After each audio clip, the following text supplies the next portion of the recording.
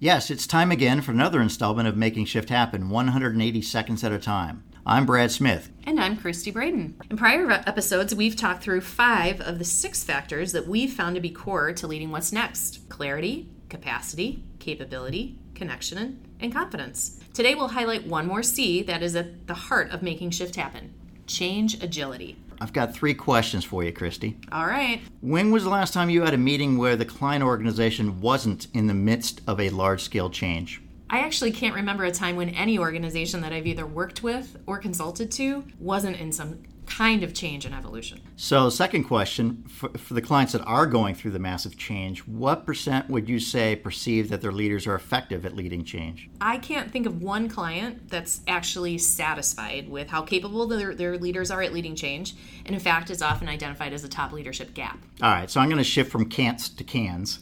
So if organizations are facing change all the time, why aren't we better at it? I think it's because people are operating under the assumption that this change that we're in right now, whatever that is, will be the last change, and that we'll soon get back to a steady state. But the reality is that no one's ever getting back to steady state again. Companies have invested in developing leaders' change management skills, which is great, but you can't really leverage those skills until you fundamentally shift your mindset from getting through this one change to the mindset that today's change is a building block for tomorrow's change. So when we talk about change agility, it's a mindset, but it's a mindset that can be built and reinforced by establishing a culture where we're intentionally creating disruption to propel us forward as opposed to seeing disruption as the enemy. So if I'm a leader, what's one practical thing I can do to enhance my own change agility? Well, when we're facilitating leadership sessions, one frequent aha moment is when we discuss the marathon effect of change. So think of a long distance race where the fastest runners have started the race and are well along the route before the slower runners have even crossed the starting line. As a leader, you'll often be at the front of the pack with any given change,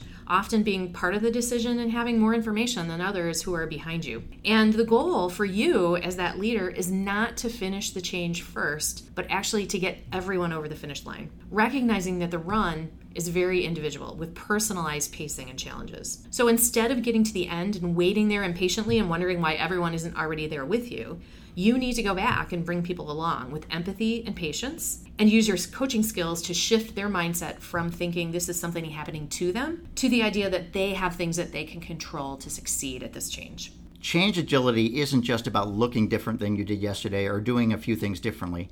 It is a mindset that needs to be continually cultivated and exercised. Speaking of exercise, we're taking a break next week for Thanksgiving to exercise over turkey. So until December, go make shift happen.